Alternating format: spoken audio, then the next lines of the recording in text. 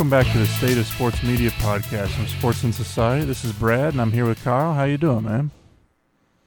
I'm doing well. I'm in South Carolina and spent the morning on the beach, so that has drastically improved my mood. You're always such a bad mood until you go to the beach, huh? I suppose it's also I'm also as we're talking about The Guardian this week, and I don't have to feel as guilty. And as much as this podcast is about processing our guilt for our love of sports, today is a good day. It is. That's we should dig into that more in a moment. But you've been paying attention to any sports this week?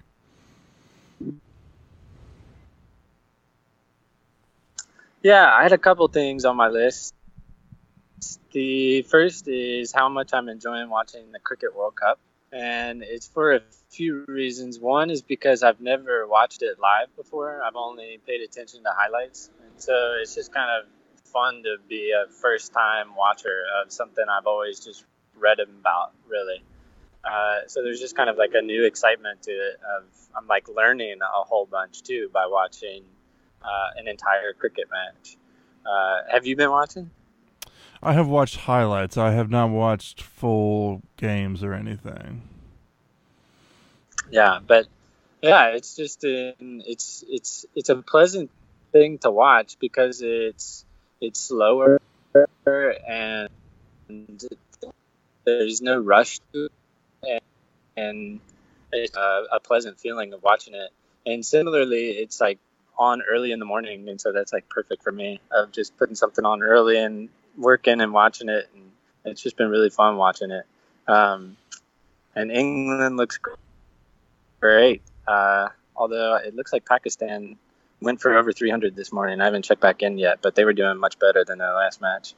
But the other thing I watched this week that I wanted to talk to you about was I watched the Muhammad Ali documentary on HBO that LeBron James produced. And it's a great Muhammad Ali documentary. There's so many out there, and a lot of it is the same footage, but how it's pushed together is a little bit different. But what stuck out to me most was, so it's like 4 hours or so, and watching someone get punched for 4 hours made me sick to my stomach. I had to turn off the second episode because I just it felt so horrible. I don't think I've ever had that experience before in my life, and I've watched a lot of boxing documentaries, and something about this one of just, and it's because it's a lot of extended footage from the actual fights, and so in 4 hours it's like 3 hours of watching Muhammad Ali get punched. It's really awful to watch, but I think they did that on purpose, and it had this really powerful effect because it's all subtly funneling towards him becoming sick because of his boxing career, and it creates a really powerful effect of exactly things we've talked about in these really violent sports, of the spectacle of it, but also it's at a cost of a human being's life, and so it's really heavy and powerful. But I just wanted to share that I watched that this week. And that always brings up these questions for me of we've chosen not to really engage with football. And I think that, for me, that often comes back to not wanting to feed into and enjoy these other folks destroying themselves for our behalf. But at the same time, right, I have no bones with someone who wants to do that. The problem for me is the money involved, I guess, in some ways, as it always is. That, would Muhammad Ali want to do this if there wasn't money involved? And if he did, then I go for it. But there's a really weird feeling that we're incentivizing these guys to be sick later in life. Right. And when you couple it with Muhammad Ali's social activism and what he has meant in the history of the United States, he really is that seminal of a figure, in my opinion, and that it necessitated getting punched that much. It's just a really odd thing to sit with. It's really, really uncomfortable.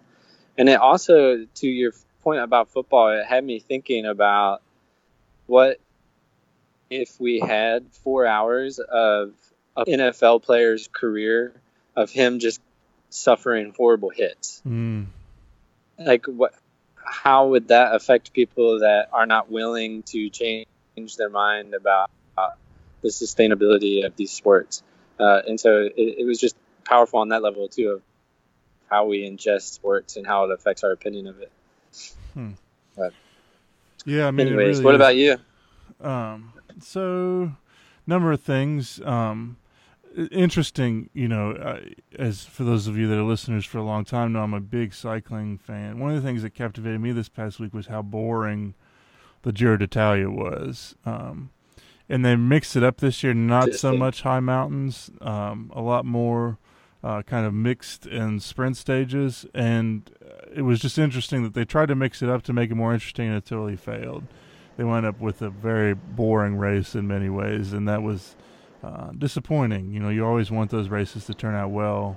And I know that it's not like the organizers knew that they were going to make it boring, but it's hard to I feel for them in some ways with that outcome. Hello? Were they acknowledging that? Like, was it boring? Or were they trying to hype it?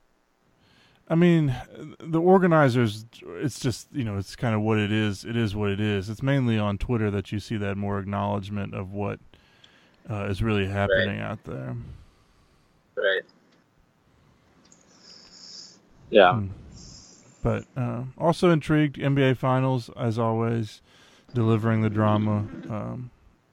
I don't know why, but I'm really rooting against the Raptors. I think I really dislike Kawhi.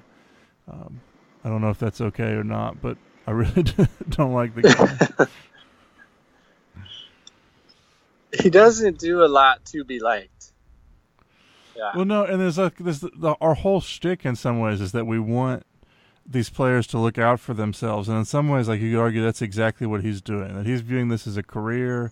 He's made decisions that are good for his career and his well-being, to the detriment of multi-million-dollar owners, and yet it all seems so cold and calculating that it almost has the exact opposite response that I normally have in such a circumstance. That and it's also against this team that I think we hold in such a plumb. That we love what the Spurs do, right? And for someone to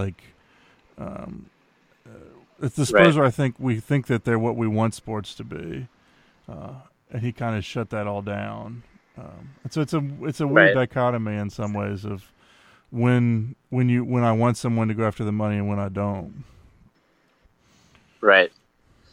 Yeah, it's problematic for multiple reasons, and this is one of those consequences, I think, insofar as Kawhi is sticking to the player. Yeah, it seems seemingly having a negative consequence on that, which makes the whole thing possible. So it's problematic in that way. But what do you make of the Drake drama? Oh, it's so stupid. Yeah. I will say, I don't know if you follow this enough to be on this, because it's something that's very tabloidy, but there's a bit of a Drake curse, that when Drake shows up and wears your jersey, your team loses. And Anthony Joshua, speaking of boxing, had this tweet before his match where he took a picture with Drake saying, quote, "ending the curse." And then he freaking lost. And then the Warriors went in Toronto. And it just makes me really happy on some level. Yeah, that's pretty awesome. I'll take that. Again, though, it's like I like the idea of celebrities being human, except when they become assholes. And then I'll pass. Or when it feels like celebrity for celebrity's sake, which is what this feels like. Yes, that's true too. Yeah. Oh my! You want to talk about The Guardian? Let's talk about The Guardian. Okay. So, for those that aren't familiar with The Guardian, how would you describe what it is? The Guardian is a mainstay of the British press. It's considered one of the, I think they have like 4 that they are have in that category, like the Times, the Independent. I don't know what the other one would be. But yeah, it's definitely associated with the left, and there's a pejorative term of Guardianista that is used to name call people that read The Guardian like us. But for me personally, and I think we're of course pretty similar on this one, I find it to be one of the best news outlets in the world, and I absolutely love it. And as we'll see as we go through our rubric, it's blatantly clear that our rubric was designed by people that read The Guardian.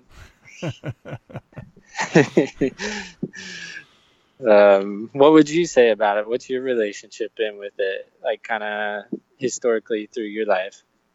Well, so I picked up on The Guardian when I was in London studying abroad, and it's kind of been a mainstay ever since. That it's where I go every day. I'm there several times a day looking for both sports news, but even more than that, looking for world news and what's going on in the world. I think they are leftists.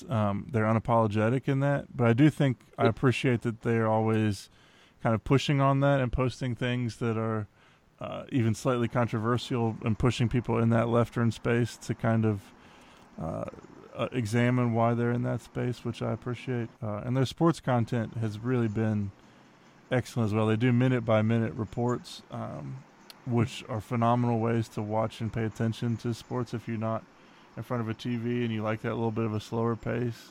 So, I mean, I've got up the one from the England-Pakistan cricket match this morning, and it's just nice to know that I can check in and they'll tell me what's happening every over, even if I can't be watching it right now. And so it's some really interesting things that they've done there. Do a really nice job, I think, in terms of separating their news from their opinion content, which I also appreciate. But yeah, definitely left-leaning, which is always going to bode well for us, probably. Yep. A question I've always been curious about as it relates to The Guardian is what the editorial and news staff thinks of sports and thinks of the sporting department at The Guardian, because I think this is just an impression or a notion, is that in-depth reporting on sports is something that a more leftist intellectual person or group is by and large not going to find as important. Yet the Guardian sporting news is in no way tongue-in-cheek. It is very serious, and it's very real, and it's very high-end journalism. And I have always just wondered how the rest of the news and editorial staff feels about it. Yeah, I guess I'm inclined to think that they're probably in favor of it to some degree, just in terms of, in my experience, a lot of the real journalism that the Guardian Sports Group are doing are at the same quality or above what the news side of things are putting out in terms of impact and telling a story with a point perspective, which I think I don't know. I guess I want to think that there's a purity there that that they can buy into. Yeah, I'll go with that. Yeah. Well, you want to rank them? Yes. First off, I do want to note that Pakistan went out for 348, which I see no chance of England getting back at that. But they probably would have wished for maybe like a 250-250 split between the two games. Yeah, seriously. We're referencing the fact that Pakistan was defeated in only 14 overs by the West Indies. Yeah. Yes. But. All right. So first up on our rubric, we have quality of articles, essays, journalism, which we are ranking them at an 18, which is our highest thus far. And I think that really goes back to the fact that they don't report on everything, but what they report on is really always done well. Right. Yeah. Then this is kind of what we were talking about, is the seriousness of the journalism and the extracting that which is significant from a sporting event or a sporting story that I think both of us really love. and is probably the draw to the Guardian for me personally. Is I know it's good content. Well, it's always interesting that, without fail in some ways, like I know that when I went there on Saturday, there was going to be an article about the Champions League final. And then there was also going to be probably 2 follow-up pieces, one that was probably a minute-by-minute report of what happened, and then another was going to be on the impact of that particular game. In some way, that was going to make me think differently about the sport in that particular game, which is what I'm looking for in some ways. It's like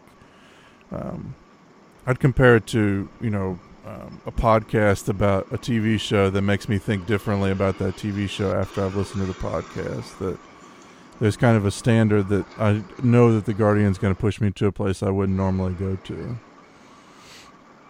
Yeah, I couldn't agree more. I think that's a great point that kind of segues into the second criterion here of diversity of voices. And I think what stands out to me about the Guardian a lot, and we have them at a 16 on this one, is how, like you said, I learn at the Guardian website. Whereas I don't know how much I'm challenged by ESPN or Sports Illustrated.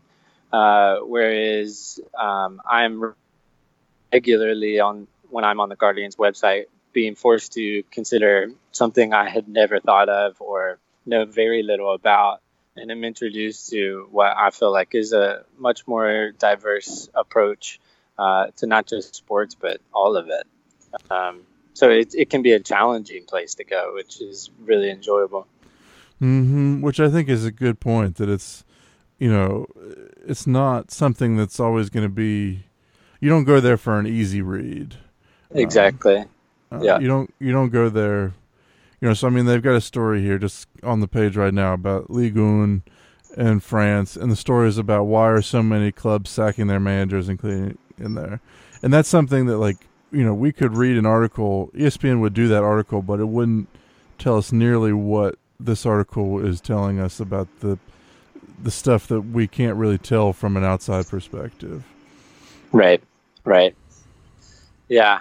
The word comfort is coming to mind too. I'm not always comfortable on the Guardian's website like I would be ESPN. Well, and this goes to that, I'm going to skip ahead here if that's okay. Okay. Yeah. And go to this question of enjoyment of visiting, which is one that we had some questions about and is the 4th criteria, but I want to jump into it right now because I think that that's part of the thing for me, is that to get to the Guardian Sports page, I mean, I suppose I could bookmark just the Guardian Sports page, but to get there for me, I go through the Guardian's homepage. Same. Which means that there's going to be something on there that's either news that makes me uncomfortable or an opinion piece that pushes me in a way that I didn't expect to be pushed. Right. And so as much as I like that, it does mean that I don't necessarily go there just for the enjoyment of visiting, so to speak. Right. It really makes me think, and I think I'm just now thinking about this, but the large extent to which it feels like a newspaper experience for me when I go to the Guardian. Whereas my other sports media, the vast majority of it is I went there for sports. Whereas when I go to the Guardian, I go there to say, like, okay, what's in the news today? What's happening in the world today? As opposed to, oh, I wonder how the Reds did last night. So it's a different intention, but it's extremely enjoyable to sit down and read like a newspaper. That's really enjoyable. Well, and it raises all kinds of questions, and so to me about what does it mean for our society that you don't have to go through those other things to get to the sports now. I mean, you didn't have to read the paper to go to the sports page before, but you had to acknowledge that it existed on some level. Which you had to remove it from the pocket and set the rest aside. Yeah. You had to go to Section C and see what was going on. Yeah. And it digs into that question, right? That is such a societal question right now that is so difficult to answer, of what the consequences are of our niche news and the ease with which we can find what we want to read. Which is, I think, it's important. I think there's a move, and we've talked about this kind of in passing, and also it's kind of built into our thing, but, there's a move across media now that people read people. So I mean, you have folks that come to the Guardian for certain writers. So I mean, like Rebecca Solnit has a op-ed up on here now. People want to read what Rebecca Solnit has to say, right? And the same with oh gosh, I'm blanking on people's names, but there's a number of folks that are like that. And so what happens when folks only go to those places to find folks that they want to find? Right. And how incumbent is it upon somebody like The Guardian or Elle or whoever else it is that they've got a writer that brings people in? How important is it to share other writers that have different perspectives in that same space? Right. Yeah, that's so true. Naomi Wolf is one that I was thinking of coming to The Guardian to hear what she has to say. And then I also love that there's always a Kareem article right in the middle. Yeah. They keep it must get a lot of readership because from my impression, he kind of posts like once every few weeks on the Guardian website, and it stays there until he posts the next one. I always have wondered about that, if the British public just loves reading what Kareem has to say. Well, and there is always an interesting mix that this is, when we go there, we see the U.S. homepage. Yeah. And so I'm intrigued to know, like, which authors are different in that sports space in the UK? Yeah. That would be interesting. I mean, there's like a Louis Van Gaal article up right now, and which, by the way, is another thing I love about The Guardian, is they do these interviews that almost always get me thinking about something. It's part of their best content, I think. Yeah, I agree too. I absolutely love it. But what about political engagement? We've kind of already hit it, but we had them at a 19, so we're throwing them at the top of the heap, I think, for anything that we read, right?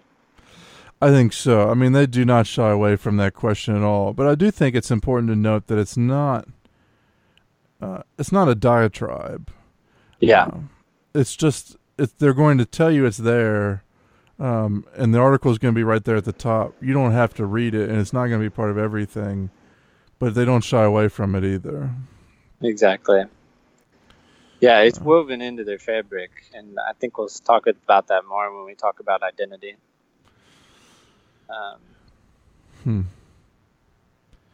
Well, I'm intrigued to know from this. Let's dig into this Kareem question a little bit and talk about the notoriety of their talent. Because I do think we mentioned before coming on air that there's a difference between their British perspective and their UK perspective and their American perspective, that we might not recognize these names, but these are big, big names.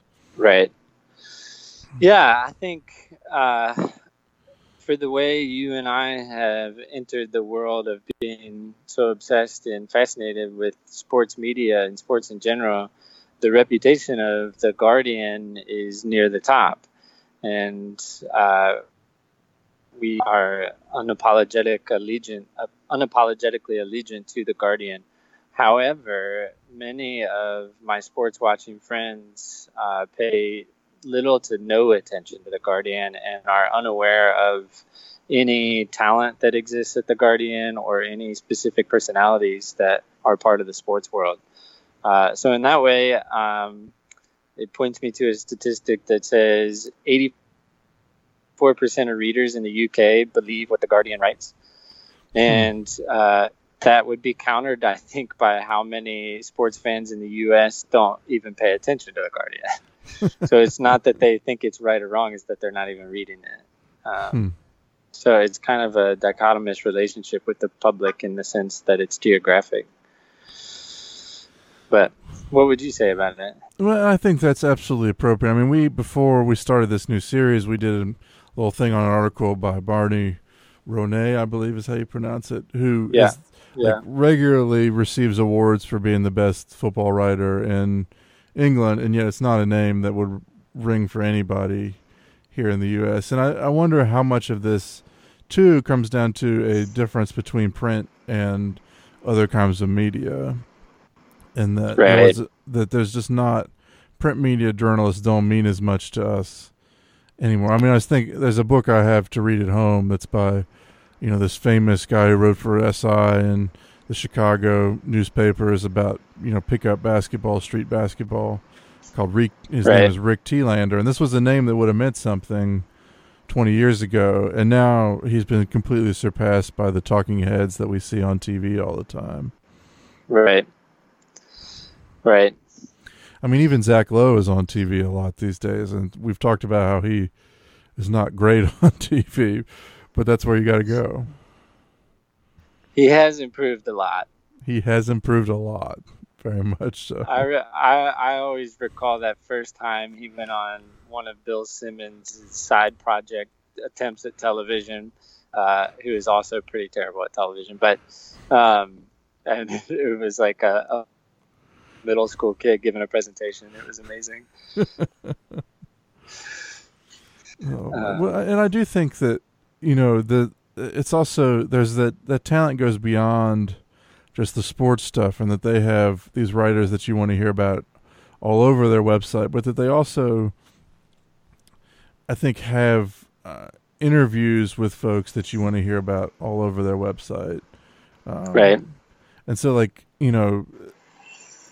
I guess I juxtapose it. If we were to keep it British here, right? So, the Daily Mail is not a esteemed publication, but like they're trumpeting frickin' Piers Morgan all the time, and it's just like that's who you've chosen to be your sports person. Yeah, it's a worse version of Keith Olbermann. So yeah,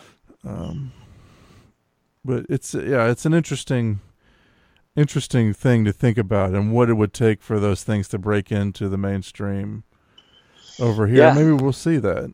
It makes me think of when we get to Bleacher Report and what they're doing, and how there might be space there for something like this. Kind of what we're alluding to, or I could see something like that happening, of like a new up and comer creating space for a market that many in the U.S. didn't even know they would be interested in.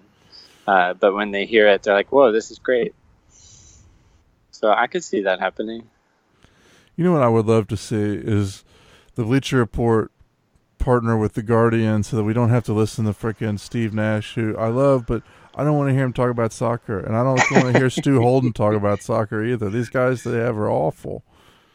I would choose Steve Nash over Holden.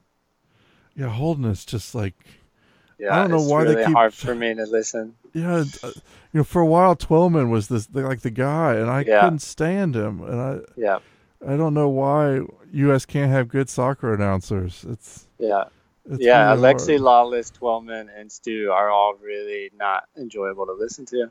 No, but and yet apparently something is telling them that people enjoy that, which is just disappointing on a whole. Yeah. Well, you want to move on? Yeah, let's move on here. So, relationship with advertising. What do you think? So we have them at a 20, and I think it's because their advertising is pretty minimal. I can't remember a video ever popping up on my screen while I'm on the Guardian website. Maybe there has, but I don't recall that. So I think that leads to my notion that it's as high as we can get. And then I think we kind of wanted to talk about the idea that they ask for donations, which I do donate to the Guardian. And so I don't find that all that obnoxious, although I often wonder if I'm being fooled by that. And maybe we can talk about more of that when we get to ownership responsibility. But what would you say about advertising? Well, so I'm here right now on their page, and there are 4 ads on the entirety of the sports page. Yeah. And they take up less than 10% of the page. Yeah. Which I will say, I do find this ad that comes down at the top annoying when you scroll all the way to the top. Yeah. But I think it's really well done, and I think it's worth noting that they don't have any paywalls, right? Which is, I think we can differentiate that. ESPN has limited some of their advertisement. They've done it through making some of their content pay to play, which I think is the wrong way to think about this. Right. So it's. I think it's really nice. I do, they could always be better, but I don't think we're going to find anything that's better than this at the moment. Yep, I agree. Yeah, I'm always just struck that I don't even notice the ads, really. And even when I do, I feel like they're often advertising for things that aren't horrible. I'm sure I could dig into that some, but it's never overwhelming or really dispiriting to notice or acknowledge or be on their website. Well, here's one of the ads up right now is for a book. I don't think we'd be seeing many book ads on ESPN, so that may play into it as well. I got one on how to learn about the toxic chemicals in your household. Okay. See, thanks, Guardian. I do need to know about that. I'm not going to click on it, but I appreciate you thinking of me. Well, and it's particularly apropos because if you haven't been reading this, which I'm sure most of our listeners have not, The Guardian has been doing a fantastic story on all of the toxic chemicals that are in your life right now. So go read about all the things poisoning you in your life and how all those things that are banned in the UK are allowed in U.S. food. So just wonderful. Yeah. Uplifting stuff. Yeah. What about coverage of non-mainstream? So I think we rated them higher than our others. And I think this comes down to, we put them at a 14, which I think, it's always going to be that way, perhaps because they operate outside of the U.S., and so there's just different sports that are popular out there. But I do want to give them a ton of credit for the flexibility in terms of what things go to the top. And I think that's the big thing, is that we know that ESPN and Sports Illustrated, probably somewhere on their website we can find stuff about F1 and cycling and these things. But that the thing about The Guardian is that you can find any of that stuff depending upon what's going on their front page, which is just different from what you'd find other places. Right. Yeah, and I think an interesting part of this is the geography piece again, right? Is that cricket is front and center right now. French Open is on the second biggest thing. And then, of course, soccer is always going to be really high up there. And then also I'm seeing on their top of their homepage right now a story on netball and a story on women's golf. And then, of course, they've been doing a lot of coverage of the Women's World Cup. A lot of coverage. A lot of coverage. So in that way, I see two things just right now on their homepage, and that being the geographic differences and what the cultural differences are for liking sports, but also a willingness and a belief in women's sports and a pushing of women's sports, and kind of being at the front of introducing us to what more comprehensive coverage of women's sports could look like, or does look like, this, because they're doing it. So in that way, I'm putting them higher than most, but it's also, if you want non-mainstream European sports, then you do have to dig a little bit. I do think it's worth noting too, and this is an interesting dilemma in some ways, that I don't think we have a problem with ESPN creating ESPNW, but I think there is a belief that ideally you would have that on the same page, like they've been doing with the Women's World Cup. They've done that a little bit for ESPN, but they've been doing a ton of stuff for The Guardian. Reviewing each team and putting that stuff right there where you can find it. Right. So here's pulling this up again, how much I love these, that they have, again, I'm going to pimp these minute-by-minute reports just because they're the way I've enjoyed sports for a while, but they did one for the Women's U.S. Open, which I just don't think you would find a lot of news outlets ready to dedicate a person to watching and then writing regular updates while watching the Women's U.S. Open. Which I've always thought would be like one of the best jobs in the world. Of Seriously. being told that, hey, you're from 9 to 5 today, you're going to watch a sporting event and tweet what you think about it. Yeah, that would be pretty fun. I also think it's important to point out that if you scroll down near the bottom of their sport homepage, you have options for athletics, Olympics, motorsport, chess, Australia sports, sailing, snooker, darts, and disability sport. Those are really, really different than ESPN and Sports Illustrated as far as niche things you can click on. I'm sorry, this is taking me down a rabbit hole. Do you know who won the U.S. Women's Open? No. So it's a Korean woman, I'm sure I'm going to pronounce her first name wrong, but her last name is Lee Six. Yeah, yes, she's amazing. She's really cool. Which I'm now fascinated to know more about this. And yeah, just these are their story. I think this is what I like about The Guardian, is that they recognize that there are stories to be told and that they're in the business of telling stories. Yeah. And so that there are great stories in any different place you might look for them. Yeah. No, she is really funny. She's really dynamic too whenever she gives interviews. Yeah, she changed her name because there were 6 Jiang Lees on the Korean tour. And so she prefers even to just go by 6. Like, her friends just call her 6. That's amazing. Yeah, but she has a really cool story. She was, she like really struggled on their equivalent of mini tours for quite a long time, and like was notorious for having like horrendous rounds of shooting like 88s and stuff. And a lot of her family didn't support her and said, like, this, just get a job. So that's amazing. She's fun. She's really, really cool.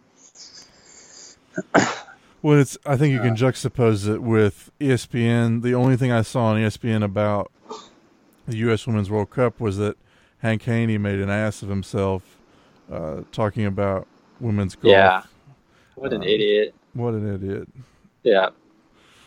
I love these apologies, by the way. I'm saying I make comments about that were insensitive and that I regret. And it's like, you clearly don't care. You'd make the same joke again. Yeah. Yeah.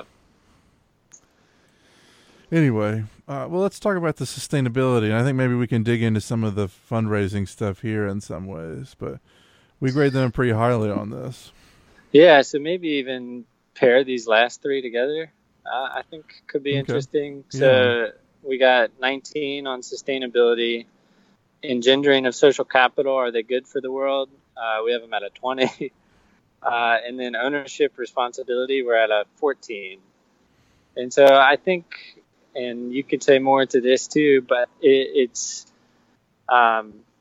they're self-owned to an extent, right? So there aren't shareholders that make a profit off of The Guardian.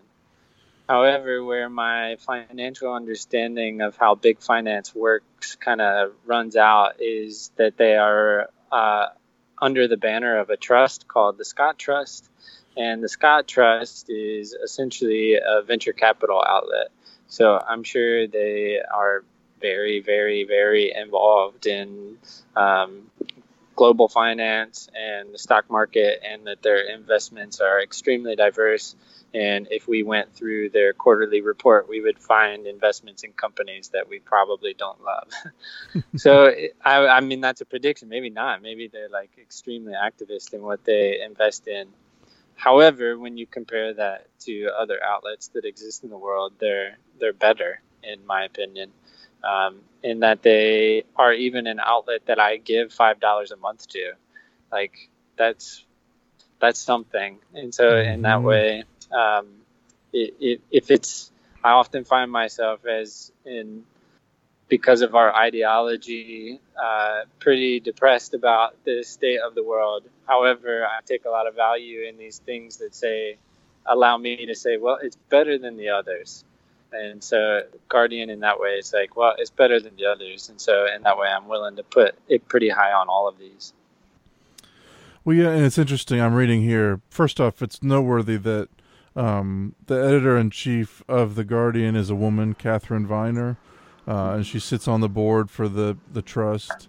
And interestingly, here notes that revenue from membership and paying readers is now bringing in more money than advertising to The Guardian and The Observer, which is a really interesting thing to think about. Wow. They have over 1 million subscriptions or donations. And it looks like they're going to break even soon, which is a monumental accomplishment in the modern media world.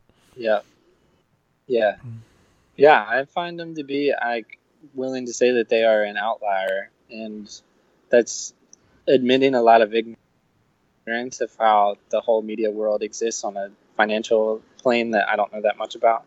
But as from my perspective, they are the best all around. And so I hope they continue to exist forever. Well, it's interesting. You know, there's a little caveat here on this article I'm reading that says industry experts consulted by the Financial Times have continued to doubt whether the donation membership model is financially viable in the long term. And I guess that's probably true for most places, but there are a few outlets, and I think about NPR as being chief among this. But The Guardian right there, that there are these media sources that inspire the kind of appreciation and devotion that these outlets have done that I think can really depend upon that. And I think we've seen that. NPR and PBS seem to be doing okay at the moment, even as their federal funding and stuff continues to get cut. Right. Yeah, and I'm going to go even a little bit farther to kind of make the point, because I feel so strongly about it, is I mean, NPR, PBS, all the national endowments, The Guardian, it's not just a place to get news. These are cultural hallmarks that are doing the hard work of upholding our cultures and kind of keeping everything together.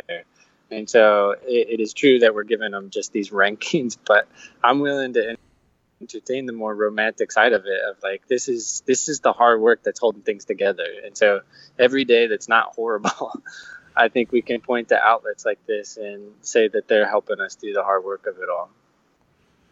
Is that an overstatement? No, I think you're absolutely right. And I think it's,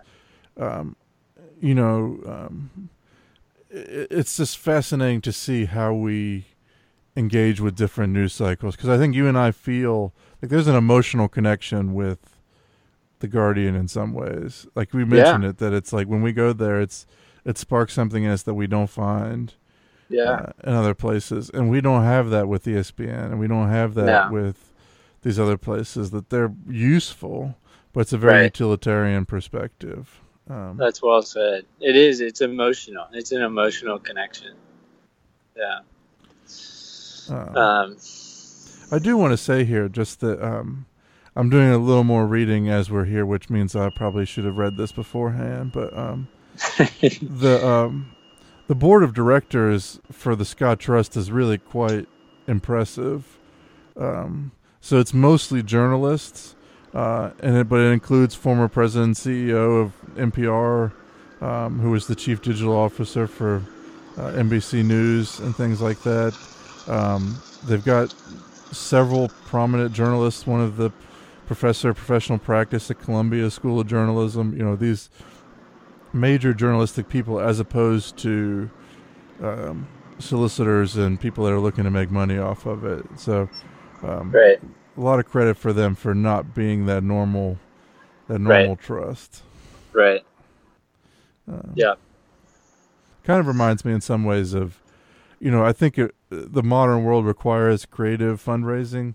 And, as an Arsenal fan, I have to bring up the fact that when they built a new stadium, they turned their old stadium into lofts and created all this community commons and stuff so that they could turn that into a revenue source moving forward, which I think is exactly how things like The Guardian and football clubs and all these unsustainable ventures have to start thinking about future endeavors.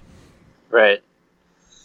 That made me think of a YouTube deep dive one day. There's two guys that do a lot of trick stuff on YouTube. Soccer guys. Oh yeah. They got Thierry Henry to go back with them to the original Arsenal stadium that's now condos and apartments. And in the courtyard, which used to be the field, they set up the goals where they would have been and recreated one of Thierry Henry's best goals, which I found really enjoyable. Yeah, that sounds amazing. Yeah, it's good. Fun fact that at least one of those guys is apparently a huge ass, but not surprising. Yeah, it's not surprising. Well, what's that total? So we come out then in the 170 range. So we're grading them out unsurprisingly higher, significantly higher than both ESPN and SI. And I think that comes back to, I think that there will be outlets that perhaps come close to this in some ways. I'm intrigued to know what we'll see with some of that stuff. But I think this is certainly for us has been and continues to be the shining star and where we continue to go back to. Yeah, the fun way to say it, as we mentioned, is you can tell two Guardian readers designed this rubric. I mean, we have a whole question, which is this outlet good for society? ESPN doesn't care about whether they're good for society. We're pathetic. I love it. What are you paying attention to next week? Obviously, NBA playoffs, NBA finals here. But I'll be intrigued to see the Women's World Cup start, and particularly because I think we've seen the gap between the rest of the world and the U.S. a lot smaller than it has been. And so I'm intrigued to watch some of these teams like the French and see whether they are going to be as good and compelling as the U.S. are. Yeah, I think the storyline for us will be how this U.S. team with so many new faces holds up at the world stage. It'll be fun to watch. Well, you see, now you say that, and yet I am a little nervous, which I have to confess that I don't normally root for U.S. teams, but this U.S. women's team gets me every time. I don't know what it is, but I've been disappointed. Watching the last couple of prep games, the team doesn't feel different to me in a way that makes me nervous. That I don't know that I trust Tobin Heath and Megan Rapinoe at this point, even though they've shown to be incredible. I don't know. I think I'd rather see some of those new faces get in there a little bit more. Right. That's always my thought too, is that when I see those veterans, it makes me wonder how much I believe truly in veterans, especially in a country where so many really, really talented people are playing soccer. That there has to be some more youngins out there that are coming up that are just as talented. But yeah, Rapinoe has proved me wrong like 7 times in my life. So I'm game for another one. Well, I have to say that and this is going to be very unpopular with most U.S. women's soccer fans, but I am happy that Carly Lloyd will be less in the spotlight than she has been. I remain convinced that she is an overrated soccer player. That is a really unpopular hot take, Brad. I know, but that's funny. Partly for me, it comes down to she just doesn't play the midfield role that I like watching. She's a different kind of player, which I understand. She's been incredibly effective. I just would rather watch a playmaker in that role as opposed to a scorer and a box-to-box runner. Yeah. I hear you. She reminds me of Frank Lampard in some ways, that he was incredible, but I never really appreciated him as a player.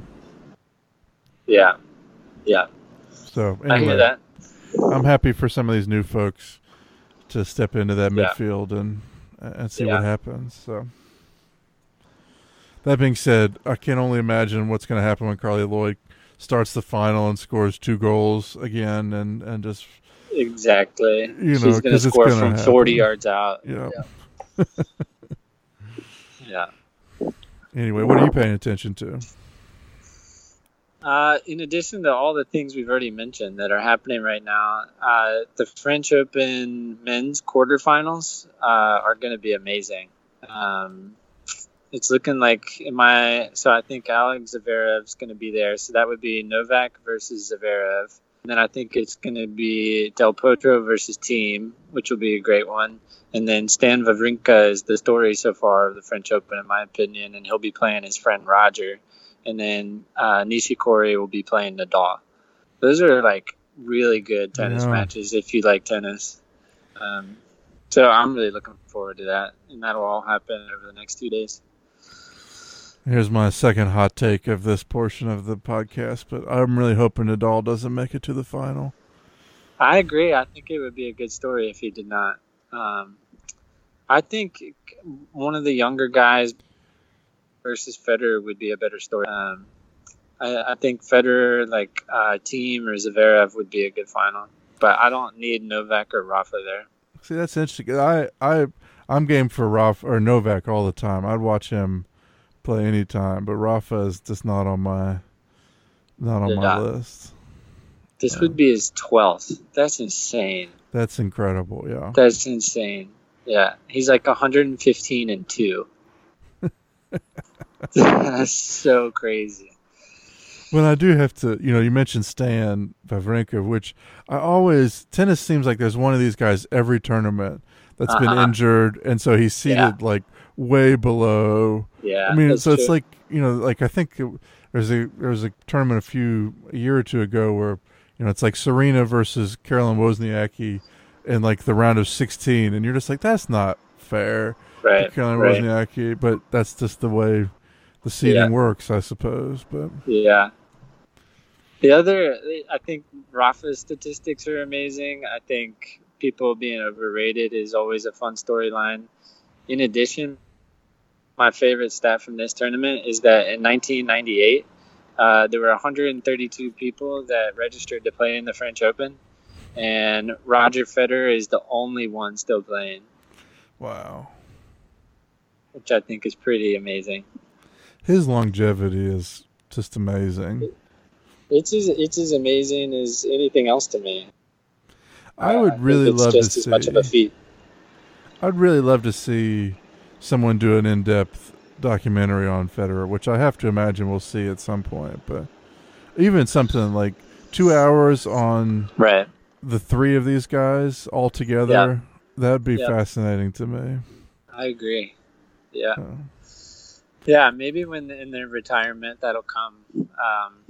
Federer's kind of Tiger-esque, though. He keeps this really, really strict control over what he allows people to see. Well, I think they all kind of do. And it's, I feel like we don't know very much about Nadal. I feel like we know a little bit more about Djokovic just because he went through this down spell and has been willing to talk about it a little bit. Right. But they're all kind of, I think it's partly, they play these psychological matches where it's essentially, brain versus brain for 4 hours. So there's an interesting thing about wanting to keep yourself separate from that. But it is, I would love to know more about their personalities and who they are as people. Right. Maybe I need to follow them on Instagram. That's probably the way to get in, right? I'm sure I'll see the real them when I'm on Instagram. Yeah. They're not posting to make money at all. Oh, my. Well, good deal. We've done another week, good sir. Yep. Thanks, man. Thank you. And for those of y'all listening, please give us a rating and review wherever you listen to this. And we'll be back next week with another story. Maybe we'll do something that we both hate next time. We'll see how that goes. But please do give us a rating and review. We'll look forward to seeing y'all next week. Thanks, man. Cool. Thanks, Ian.